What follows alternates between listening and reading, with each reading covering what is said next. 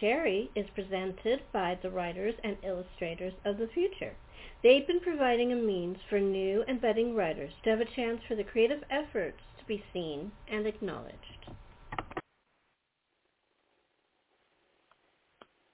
Hi, Tim. Welcome to the show. Thank you. Happy to be here. It's nice meeting you via phone. Yeah, exactly.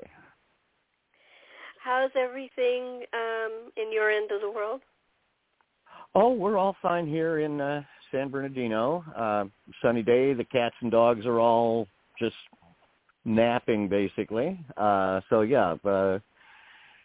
Everything's satisfactory. Yeah, my cat is just 8 and she's sleeping. I think she's at her best when she's sleeping. That's what cats are best at, sleep. Sometimes, of course, they wake up and think, good Lord, is it 2 o'clock? I'm supposed to be sleeping over on the windowsill now, and they rush over to get that done. I know. The funniest thing is when she sticks her head out. She is like for a 2-year-old cat, she's like a little old lady. As soon as someone walks by my balcony, she jumps up and runs to the window, just the shadow of a person. I mean, Usually it's my neighbor or the mailman or somebody like that. But she has to run and look. Yeah, one of those little old ladies that always knows what everything is going on in the neighborhood. Yeah. You know, the rattling of the curtains. Well, this is the rattling of the blinds. Yeah. With a little furry face instead of a little old lady. Yeah, a detective would want to talk to her. Oh, yes. She knows the feel of the neighborhood very well. That's why there was a series of books about, I can't remember the name of the author, but the pets. There was a cat, 2 dogs, a horse, and they were the ones who knew everything and did all the. She would get involved. The owner would get involved. They called her mom, and she would do the wrong thing, and she would send one of the dogs to pull her pants leg or something to get her out of harm's way. That sounds entirely plausible. Yeah. It's so cute. I love it that the animals are 100% smarter than the humans. Yeah, that's not the case here. Our cats and dogs do their best, but they're kind of dumb. In fact, we spent I think we spent 4 hours last night till about 2 a.m. at an emergency vet office because one of our dogs snorted a foxtail, little weed seed thing, and the doctor had to put him under anesthesia and somehow pull the foxtail out of his nose. And I think, I would know better than to shove foxtails up my nose. Maybe he knows better now. How old is your dog? Oh, I don't know exactly. Probably a couple of years. He and his sister crawled under our fence one day, and while we were trying to figure out where they belonged, we of course had to feed them. And after a while, we realized, you know what? I think we own them. Mhm. Yeah, they got you. They adopted you. Can I ask you a really weird question? Do your animals ever inspire any of your writing? The cats have. We had one cat, Toby, who his back legs were stunted and virtually not there. Somebody said, who wants this cat? It's crippled. Well, we'll take it. And he would hike his whole body up in the air and run on his 2 front legs. Weird looking sight. It'd scare you if you didn't know what it was. But he kind of inspired a bit in one of my books. So yeah, they do drift in, along with cars breaking down and dogs inhaling foxtails and every other your next book. Goofy thing that happens in your life. They all find their way into your stories one way or another. So your next book is going to have a foxtail in it. It might very well. It was a vivid experience. And of course, as with COVID, you don't wait in the little waiting room. You wait out by your car, and they call you on your phone and say, "We're ready for you now, come in." And so there's a whole bunch of people out in the parking lot with ailing animals, and it was weirdly sociable. We all, you're out there sitting for hours, and everybody gets talking and comparing notes about what's wrong with this or that cat or dog, and comparing notes about local vets, and weirdly sociable sort of evening it was. I was thinking it could be you could do it as a play. The stage set would be the parking lot, and the characters would all be carrying cat carriers or walking dogs, and comparing notes. One guy was very upset because his dog was dying. Another couple had brought a cat badly injured to be euthanized. Other people had, relatively minor problems with their animals, but it was it really would have made a decent play. Are you going to write one? Unlikely, really, but the cat the pet parking lot. Yeah. I might put it in a story sometime, but I've never been inclined toward, plays or screenplays. Like people will say, screenplays pay a whole lot more than novels, assuming they sell. Why don't you try writing a screenplay sometime, Powers? And I think, I think people that write screenplays grew up paying intense attention to movies. I grew up paying intense attention to books. I don't think I could switch lanes very readily. It's a different kind of writing. It's a very technical kind of writing, and it's very. I know, it's always exacting. Day. Yeah, it's like if you're good at painting, doesn't mean you're automatically going to be good at sculpture. Yeah, exactly. I tried both. I've tried screenplays and plays. I'm much better at play. I do write plays. It's an innate ability. It's very different than writing a novel or a play. When I do pay attention to a movie, technically, I notice a lot of effects that work beautifully on screen that would be very time-consuming to try to describe in prose. I think, that needed to be visual. That wouldn't work on a page. Yeah, I mean, think about something like Butch Cassidy and the Sundance Kid. The sequence where he's riding the bicycle was at a place, and they're like, William Goldman, who wrote it, was a novelist as well as a screenwriter. But he said, all I wrote was a sequence with bicycle. Dave came up with all that other stuff. Sure. Yeah. In fact, I think Goldman said, I wrote a novel and I got $3,000 for it. I wrote a screenplay and I got $300,000 for it. Exactly.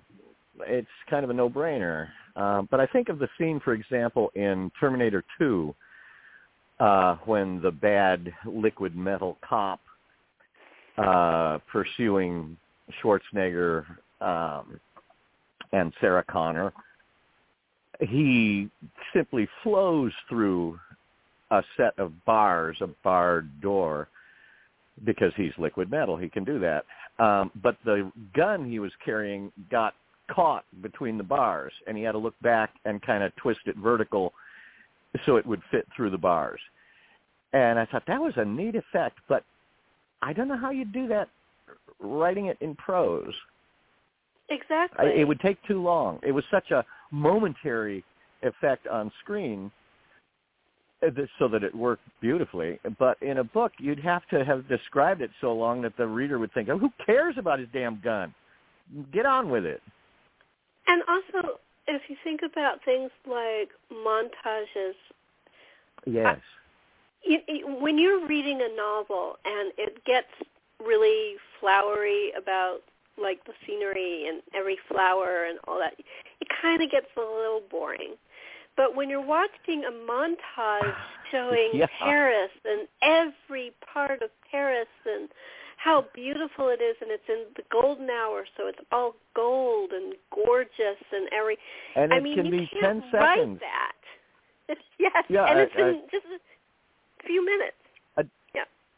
A director can simply pan a camera across like 45 degrees of Hong Kong, Budapest, Paris, and we get everything. We can, wow, God, that's incredibly colorful, interesting. Look at that. And it was about 10 seconds worth of film.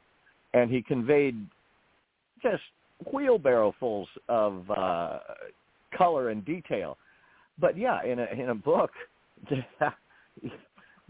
you'd have to take 3 or 4 pages to convey all that, and no reader would get to the 4th page of it. Yeah, because it's too monotonous to do verbally, with words. Yeah, the trick is to break up the details, the color, and sprinkle them in as if by accident among dialogue and actions. Raymond Chandler. Good. Yeah, like that, like Raymond Chandler. He was really good at, like, showing you L.A. of the 40s. Yes.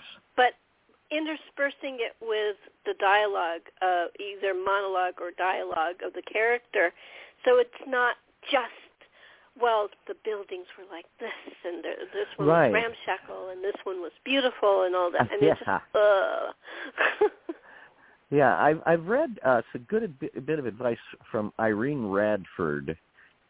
She said especially in a science fiction or fantasy story where you're dealing with something very alien to the reader's experience, not simply Los Angeles or, a freeway, she said when you have to convey a whole lot of details about a thing, whether it's an alien government, an alien environment, a remote historical situation, have it be broken and need fixing. And then the fixing of the thing conveys all the details, but they're not extraneous because they're what the characters are hands-on dealing with. And so the reader doesn't notice that, incidentally, they've picked up a very thorough description of whatever the thing is, and they don't notice it because it was all part of the plot and the action, which I always thought was very good advice. Yeah, it's excellent advice. I think that,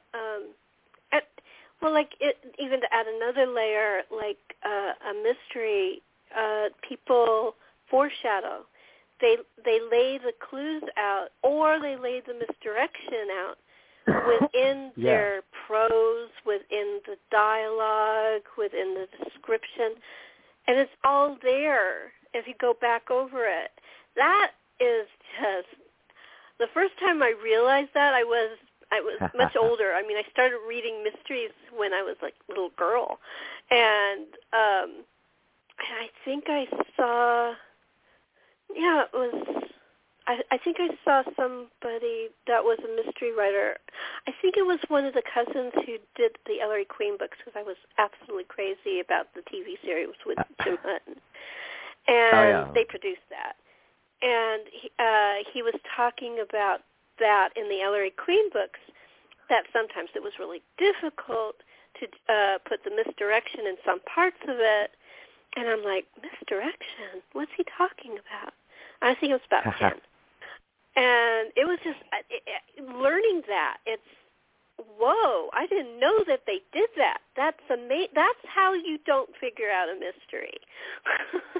Yeah, I remember the first time I became aware of that kind of thing was I was a little kid reading a Superman comic book, and in the comic book, Superman had been exposed to red kryptonite, which had unpredictable effects. He might go bald, he might lose his memory, he might develop the ability to, walk through walls, but it was always unpredictable, and people said, "Jeepers, Superman, you got exposed to red kryptonite. What effect has it had on you?" And he said, "I have temporarily lost all my superpowers." And so Lex Luthor, hearing that, decided to go on a crime spree, and Superman flew up and, using all his superpowers, captured Luthor. And Luthor says, "I thought you said you lost all your superpowers because of the red kryptonite." "No, I didn't." "Well, what effect did it have?" And Superman says, "I grew a sixth finger on each hand."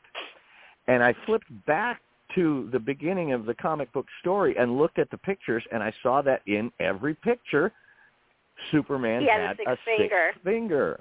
And I thought, my God, the writers knew in advance what they were going to reveal later in the story.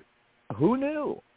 I thought they just made it up as they went along, but here's evidence that they had the story in mind all along, and they were dropping clues which later you could go back and pick up on. I thought, wow. Boy, it would have been cooler if Superman. It would have been cooler if Superman said, "I lied." Well, he did say that. He did. "I lied. It was my sixth finger. It wasn't my superpowers at all."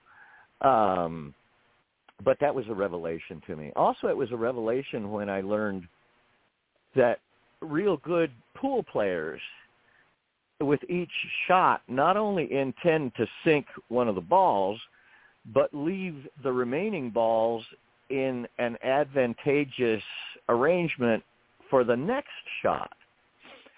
Wow, they're thinking one step ahead. They're not just thinking of getting this thing of the moment done, but of leaving things prepared for the challenge of the next moment. Huh. I found that out because my dad was a really good pool player, and he showed it to me. See, you're way ahead of me. Yeah, so you knew it, I'm sure, long before I figured it out. Yeah, because I asked him, he wasn't a pool shark. He wasn't Willie, what's his name? Willie, famous pool player, very famous, and he was like really great. And I can't think of his last name. This is one of the things about aging.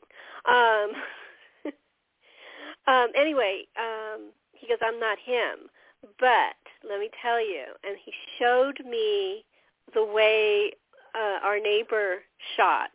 He actually copied exactly the way this man shot. And then he shot the way he shot a pool ball. And then he said, "Now look at the balls. Look, see how the angle is, and see how they're all lined up for me to keep going." And that was one shot. Yeah. But you always find out, probably all kinds of activities turn out to have subtleties that you don't become aware of till you actually look closely. Yeah, I know. That was so. But when you want to be a writer and you love certain books like foreshadowing in science fiction and fantasy, or misdirection and mysteries, and you don't know about it, and you find out about it, you're like, "Oh, okay, that complicates me doing it." Well, yes. Like I always figure that for a writer, you need to reread books that affect you powerfully. Because the first time you're just a passenger, like somebody on a Disneyland ride belted into the little car and zooming around all the curves, you think, wow, that was great. But the second or third or 10th time you read the book, you can look off to the side and notice how it was set up. You say, look at this. See, he was setting up that effect that doesn't explode until 3 chapters later. So I think it's essential to reread stuff a lot. So that you can have the leisure to kind of lean out of the car and see how the I-beams are riveted together to take the stresses. Did you, I don't know if you've read the Harry Potter books, but did you realize the misdirection and the foreshadowing layer upon layer upon layer when you first read it? I have not read them. I've heard they are real good. I should read them. People have told me I'd love them. I mean, I love that kind of thing. I don't know. I reread the Narnia books all the time, which are very good, by the way, if you haven't read them in recent years. I love going back to a book from childhood, like, this is going to sound really corny, but when I was a little girl, I loved Little Women. And because I loved it so much, my mom got me the sequels, which was Little Men and Joe's Boys. And, yes, I remember those. And I really loved it. But then when I reread it, I still loved it, but I realized how complex it was. To me, as a child, it was just this really cool, fun story, and I was in love with Joe, and I wanted to be Joe, and all this stuff. That's all I thought of. But when I was reading it, she was such a layered writer, and I never got it. I would never have seen it as a little girl. Well, yeah, that happens. The best books, you can read them every 10 years, say, and every time you're going to pick up a whole lot more because you've got a lot more experience under your belt, and so you have a ever-increasing regard for the writer, respect for the writer. There's some books I'm afraid to reread because I loved them as a kid, and I'm afraid they won't hold up. Edgar Rice Burroughs' The Moon Men. I knew you were going to say that. That was a great book, The Moon Men. It was. His first books, my dad loved them, so I read all of the books. The first books were really good. Toward the end, he wasn't as good. I'm sorry. He really wasn't. But I think the trick is keep getting booster shots, like with, I don't know, A.E. Van Vogt, Lee Brackett, C.L. Moore, Lovecraft. I've kept rereading them over the years, and so there hasn't been that long gap, so that flaws in them might be too obvious. But I can. Did you read Slan? A. Van Vogt Slan? Yeah. Oh, I love that book. That was the first science fiction book I ever read. Oh yeah, Van Vogt's a lot of fun. World of Null A and Voyage of the Space Beagle. Van Vogt's great fun. I always hope people still read Van Vogt, Paul Anderson, Eric Frank Russell, a lot of Henry Kuttner. Henry Kuttner is a hero of mine. I bet your dad read all those. Yeah, he did. And I just hope newcomers to the field don't neglect those. I mean, they could say, well, those were before my time. But they were before my time, too. I mean, Slan was published well before I was ever born. That shouldn't be a hindrance. I love books that were written way before I was born. I mean, most of the books I love was written before. One of my top favorite books is The Great Gatsby. Oh, sure. That was written in the 20s. My parents weren't born when that book was written. Yeah. I think there is, maybe I'm imagining it, but I think there is a prejudice against older books.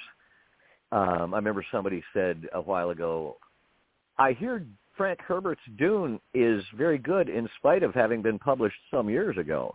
And I think, what do you mean? Oh, my God. Really? You think literature is always improving so that the books published this year are better than the books published 20 years ago, which in turn were better than the books published 20 years before that. No. If anything, no. I always think, if anything, we're in a bit of a decline. Well, it's also funny because do you remember in the 90s there was this a lot of Jane Austen books started becoming movies and TV shows? Yes. Like yeah. a whole slew of them. And I know. I love. I don't know if it's true, but Emma Thompson, who is a very good comedic actress and comedian, said the studio executive said that this Jane Austen chick, she really knows how to write. We should get her in to write a movie for us too. Well, she certainly did know how to write. Yeah, I love the Colin I don't Firth, know if that Jennifer was a joke Ely. or if it really happened, but I believe it could have really happened. Maybe apocrypha, yeah. But yeah, it does sort of reflect what I think is an attitude. But I did love the Colin Firth, Jennifer Ely, Pride and Prejudice. Oh, yeah. We watch that all the time. Oh, it's beautiful. Yeah, it's really well done. And the Sense and Sensibility. Yep. Emma Thompson. Emma Thompson again. That's right. She even wrote it, I believe. Yep. I mean, she got an Oscar. Helped out Jane Austen to that extent. Did you? But well, you're not a big movie fan, but when she got her Oscar, she read it as she said she had a letter from Jane Austen, and this is her acceptance speech from Jane, and she read this whole in Jane's voice as Jane. It was the funniest. Yeah, she is real good, Emma Thompson. I think of her in that As You Like It, directed by Kenneth Branagh. In fact, Kenneth Branagh's Henry V is the best ever. Really? Better than Olivier? Yeah. Wow. I have to say. You can't say that to British people because they have a patriotic loyalty to the Olivier version, largely, I think, because it came out during World War II. The Branagh was better. Don't tell anybody I said. I love both actors. So I actually thought one of the movies that Olivier was panned for, he actually, because I'm Jewish and I have family that was like the character in the Neil Diamond movie. It's about a Jewish family, and he falls in love with jazz singer. Jazz singer. Thank you. Of course. I can't believe I couldn't think of that name. Anyway, Olivier was trashed as the old rabbi, old cantor, and said that he was. But really, he did an excellent job because he sounded just like some of my relatives, and he did it. He acted just like an old Jewish man. He had to have researched the heck out of it. He did a brilliant job, and he was panned. He said he was over the top. I go, no, none of you know Jewish people. He was perfect. Yeah, I haven't seen that, but I love the original Al Jolson. Of course, historical importance colors it a bit, but Neil Diamond, huh? Neil Diamond actually was very good. They panned him too, and he never did another movie, and I think it's a shame because he did a very good job. Even Lucy Arnaz, who's a professional actress like Olivier and Lucy Arnaz both said that the pans of Neil Diamond were completely unfair.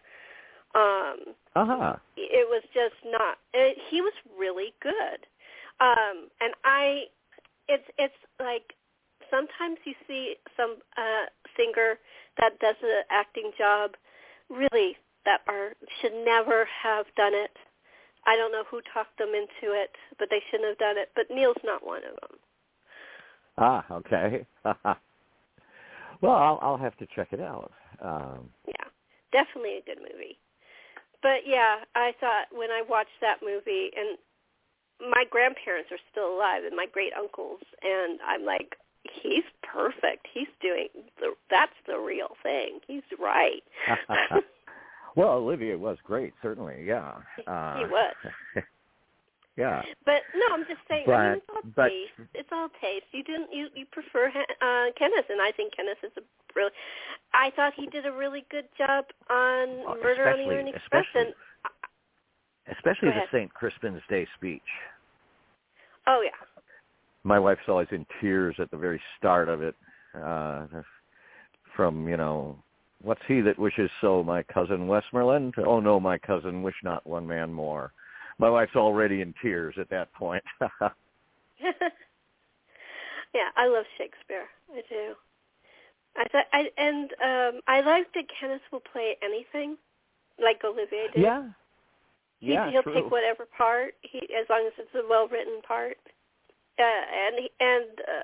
They do like Kenneth played Americans. Olivier played Americans. Just because you're British.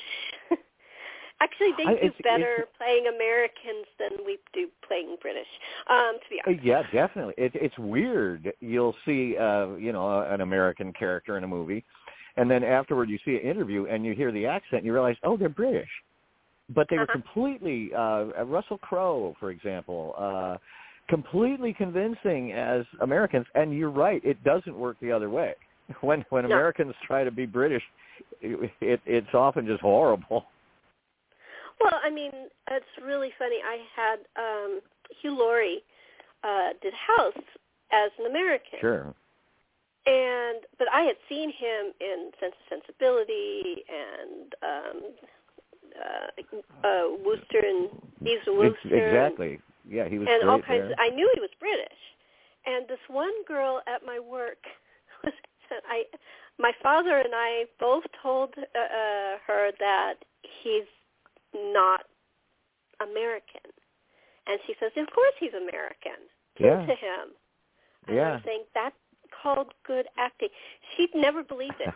When he went up to accept his Emmy in House and he talked normal as a British person, that's when she finally believed me. Yeah. Very recently, Queen's Gambit, I forget the name of the actress, but she was completely convincing as an American.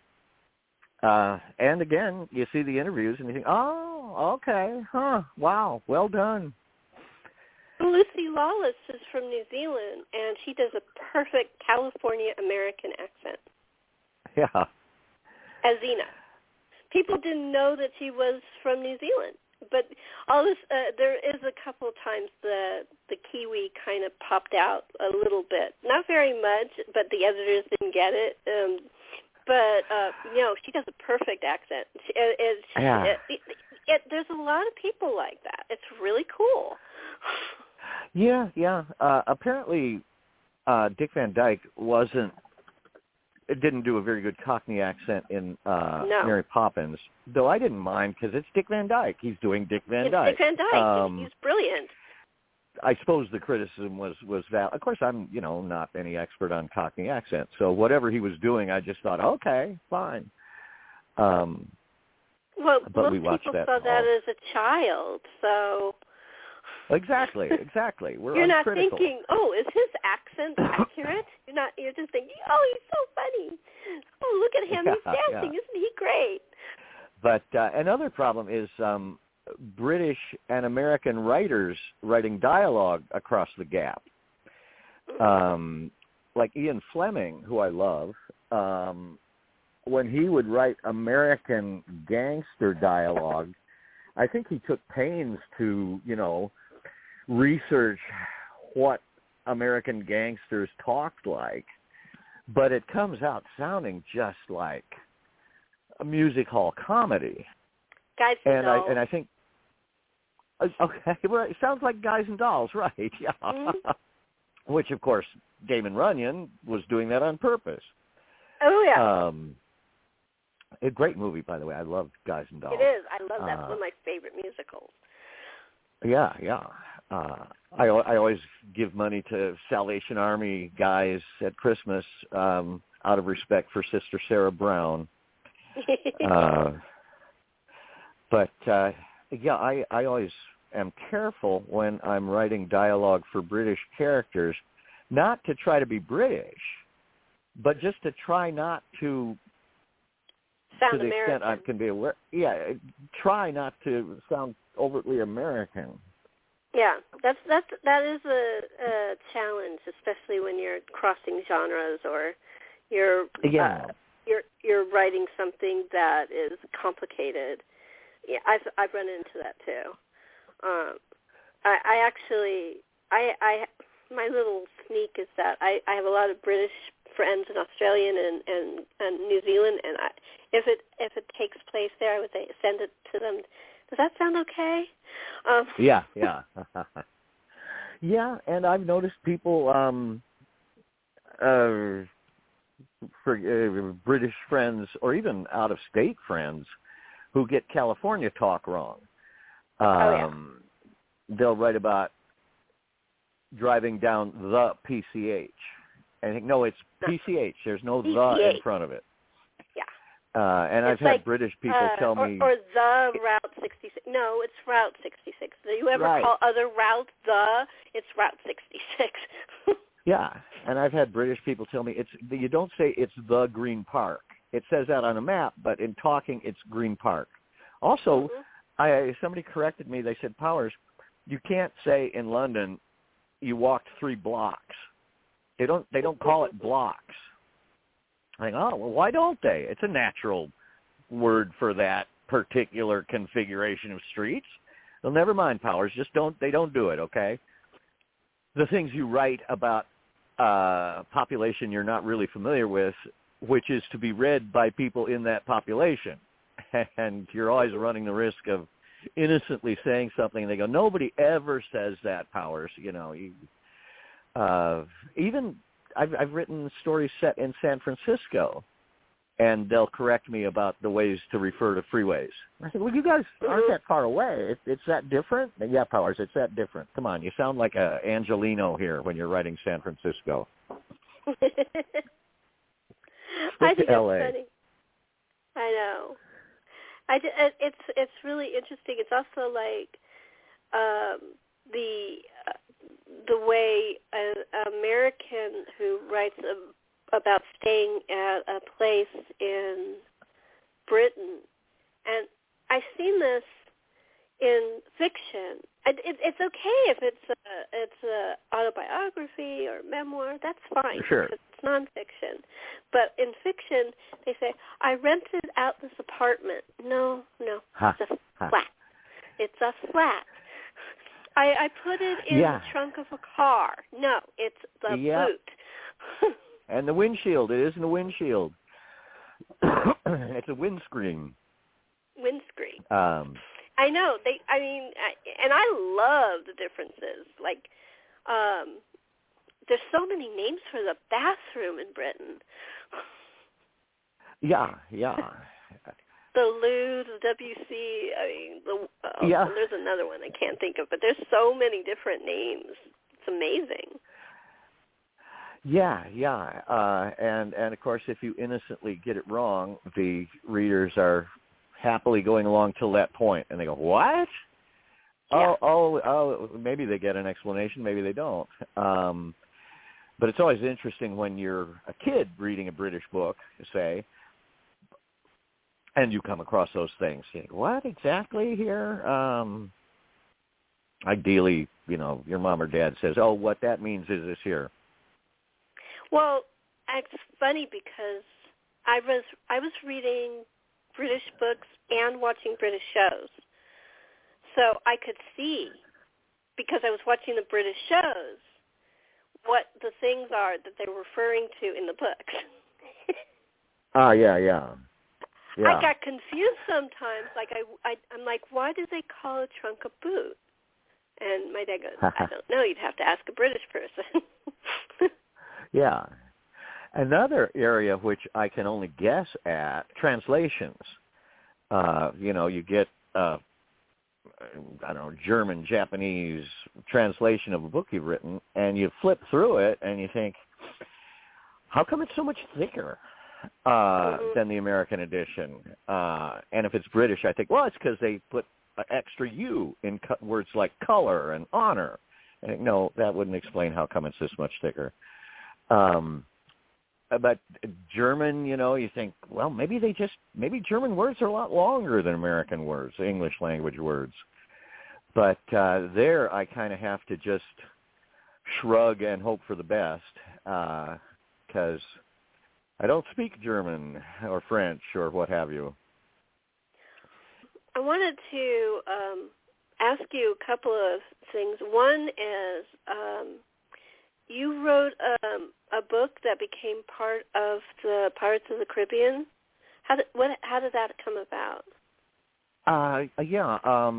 A book of mine called On Stranger Tides was a fantasy set in the Caribbean in 1718 and involved Blackbeard the Pirate and voodoo and the Fountain of Youth and sort of mixing Raphael Sabatini with Lovecraft, say.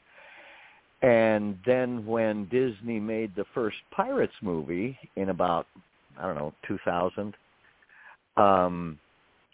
they said, Powers, if this becomes a series, if we make a number of these Pirates of the Caribbean movies, for the fourth one, we would like to buy the rights to your book On Stranger Tides.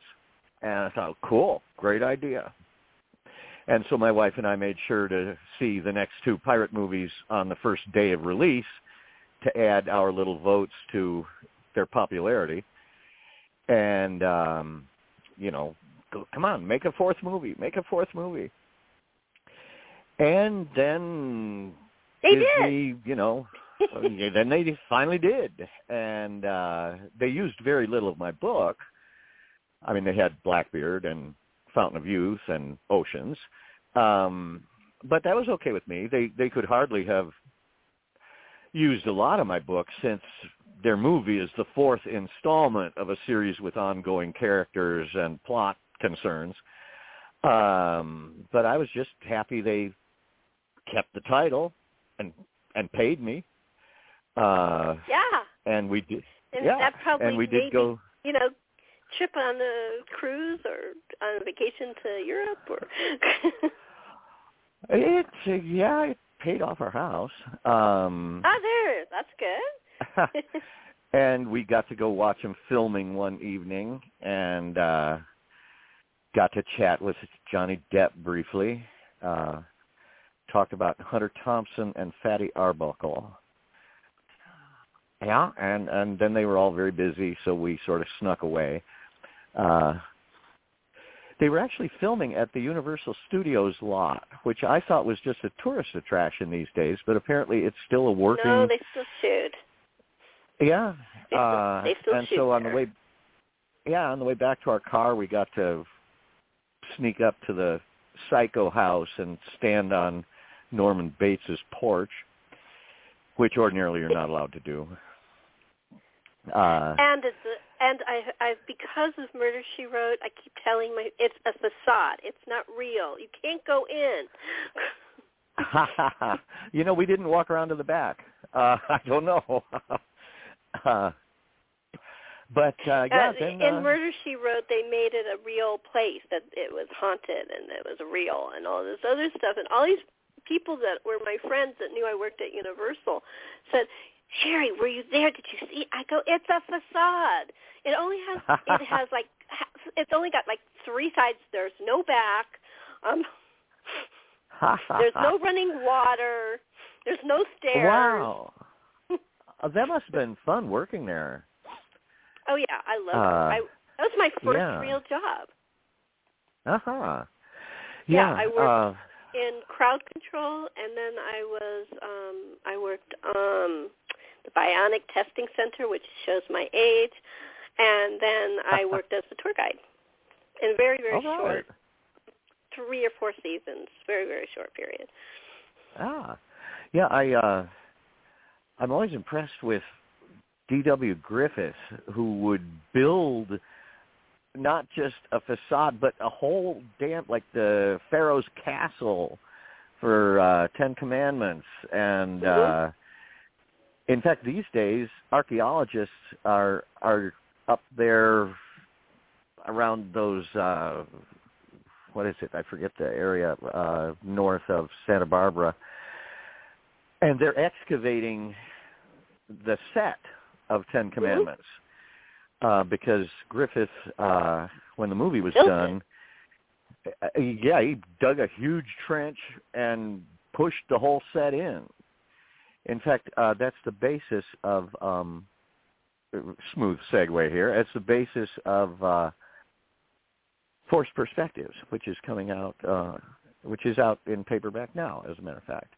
Cool. I've said that there was actually another reason why Griffith felt he had to bury the Ten Commandments set. But, no, actually that wasn't Griffith. That was Cecil B. DeMille. Both of them built epic sets, yeah. Like, I guess the set for Griffith's Intolerance was actually still standing on Sunset Boulevard as late as the 1960s. And the barn from, I forgot what the name of the movie, but that's the now Lasky, a museum. Yeah, the Lasky famous players barn. Yeah. Or was it Goldman? Goldwyn. Anyway, yeah, that's at the Hollywood Museum now, up Highland. They didn't know what a set was, really. Yeah, I do love Hollywood history. Oh, it's encompassable. It's only about 120 years. You can grasp it. But if you're in London, every third house you pass has a blue disc on the wall saying, Byron lived here. Jane Austen. Yeah, Samuel Johnson was born here, and you just think even this is just characters. history Sherlock overload. Holmes has a disc, and he's not real. Yeah, right. Yeah, you're just overwhelmed by like 1,000 years of history there. In fact, we were in Jerusalem a few years ago, and there it's just a dump truck of culture shock. There's so much history going back so far at every turn. There's the Garden of Gethsemane. Oh my God! And then they turn around. Yeah, well, never mind that. Look over here. Here's where Pontius Pilate washed his hands. And it's just overwhelming. Yeah. Or any place like ancient Egypt's even bigger and has more. Well, yes, right. Goes back a good deal further. Yeah. But LA you can comprehend. Well, LA knocks down its own history. It's like there is a very little history in LA because they keep not bulldozing it and getting rid of it. Don't get me started on Los Angeles. It gets me angry. I'm a native and I hate it. I don't hate LA. I love LA. I just hate what they do. They knocked down Charlie Chaplin's studio. They knocked down Pia Zadora the Brown tore down Derby. Pickfair. Yeah, the Brown Derby. Pia Zadora tore down Pickfair. I know. Aaron Spelling knocked down Charlie Chaplin's studio to build a monstrosity. On La Brea? No, this was in Bel Air. Ah, okay. Yeah, the La Brea. There was two studios. There was the first studio where he did like The Great Dictator and all his really great films. That was up in Bel Air. And then there was the second studio where he did his early work when he broke off from the other studios and he started doing like the Champ and things like that. That's still there because they made it a historic monument. But the house, it was part of it was a compound. It was a house and a studio, and it was his house. Yeah. And they knocked it LA is down. very careless about its history. There's corners, luckily. You can stand on certain places and say, look, there is exactly unchanged something or other. You can stand at the top of Ivar and look downhill, and it's exactly the opening scene of Sunset Boulevard. You can say, look, there's William Holden's window. But yeah, they're very careless. I wrote a book set in Las Vegas, and it was published in 1992, and we went there, and I've described it very thoroughly. And it's all gone now. That book is now a historical novel because everything I talked about, they tore down. To be honest, what they did, they made Las Vegas Disneyland, and all the great stuff like the Sands and Riviera and all the places that were wonderful, they got rid of. Yeah. They imploded. In fact, Las Vegas really exists because of Bugsy Siegel, who built the Flamingo. The Flamingo's still there. Well, not exactly. Well, not the original. I think maybe one room of the original Flamingo is still there, but there's still a Flamingo.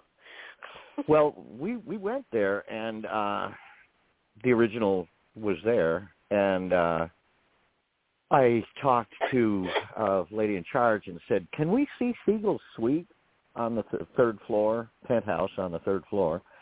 I'm writing a book. Come on. And she says, I'll get somebody from engineering. And luckily it wasn't occupied. And he unlocked the door and let us look through the suite. And he pointed out a linen closet where if you took a shelf out, it exposed a ladder, which led down to the basement where Siegel always kept a car gassed and ready. And a tunnel. Get the hell out. And I went around the back. We walked all over the whole building, of course. And I went around the back, and there was a water faucet inset in a niche in the wall, and the far section of that niche was still the original pistachio green that the building had been painted right from 1946. And it was cracked, so I busted a piece off. I mean, nobody's ever going to look. They'd have to get on their knees the way I did to see the back of that alcove. So I busted a piece off and took it home and framed it, and people think it's a relief map of Oregon. And I was feeling guilty about it. But then 6 months later, they tore the whole damn building down. I told you, vandals. That's a core part of LA or Las Vegas history. Who cares? We can put up a whole extra wing of the casino. Yeah, I know. But they just, I get really upset. I don't like. American has no sense of history. No, really, very little. Inadequate. On the East Coast, it's better. If you wander around Boston, they've got things they know they better not tear down. Yeah, but and Boston is such a set city. That's different because part of the reason people go to Boston is to see the North Church and to see the different places exactly. that the historical graves. That's different. Yeah, it's like Providence. There's parts of Providence that are brand new, and there's part of Providence that's full of history that they won't touch, or Salem, or something like that. Right. Yeah, those are why people go there. Yeah, we've walked all over Providence because I'm an absolute Lovecraft fan, and there's where he was born. Here's where he would the cemetery he hung out in. Here's the house he wrote about. We even pulled up some ivy from the yard of the shunned house and took it home, but it didn't grow, which probably lucky. I mean, you don't really want Lovecraft ivy growing in your yard. Yeah, I'm thinking about that. Okay, we're coming to the end. First, I would like to ask you about, you're a judge for the Writers of the Future. Are you going to be in the current one, or was in the past? I am totally current. I've been a current judge since, I think 1986. Every quarter,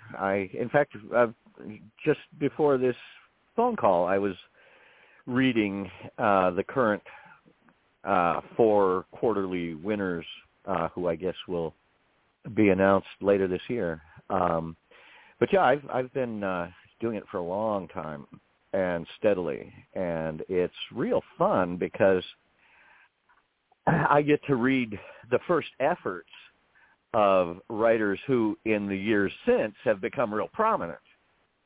And I can think, I read their work before anybody else did. Yeah, nearly, true. Except a couple of other judges. But yeah, cool. I'm real. It's fun to be a part of it because it is such a nursery for the writers who are just now appearing and who reliably will be very prominent in years to come. Well, that's really cool. That's really cool. Yeah, I love it. Yeah, it's a lot of fun. And are you going to the? Is that in December or September, or is it next year? My impression is October, but I forget. Some months in the future still. It's moved, so I don't remember. Yeah, but yeah, we'll definitely be there. In fact, I've got my calendar here. I've probably got it written down. Yeah, we always make it to the awards event. It's always a lot of fun. Okay, I show it in October. I'm sorry, we got to wrap up. Could you give us if you have any cyber or virtual events, also any social media or a website that you have? Not a lot. I'm kind of a digital immigrant rather than a digital native. But no, I don't think I have any virtual things or even in-person things coming up anytime soon. The Writers of the Future thing will probably be the soonest. And I've got a Facebook page just because my publisher said, Powers, we're setting up a Facebook page for you. Participate. Oh, okay. So I put up pictures of our dogs. And there's a website which is theworksoftimpowers.com, I believe. And a friend of mine in Canada maintains it. I should send him events. I should let him know when a new book is coming out, for example, which I never remember to do.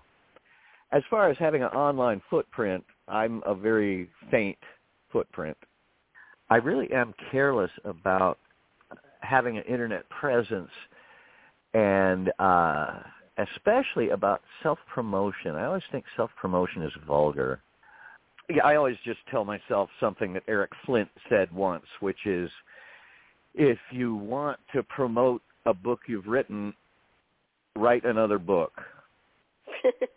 Yeah, it means I don't have to scramble to, solicit book signings or guest blogs or any of those other embarrassing things.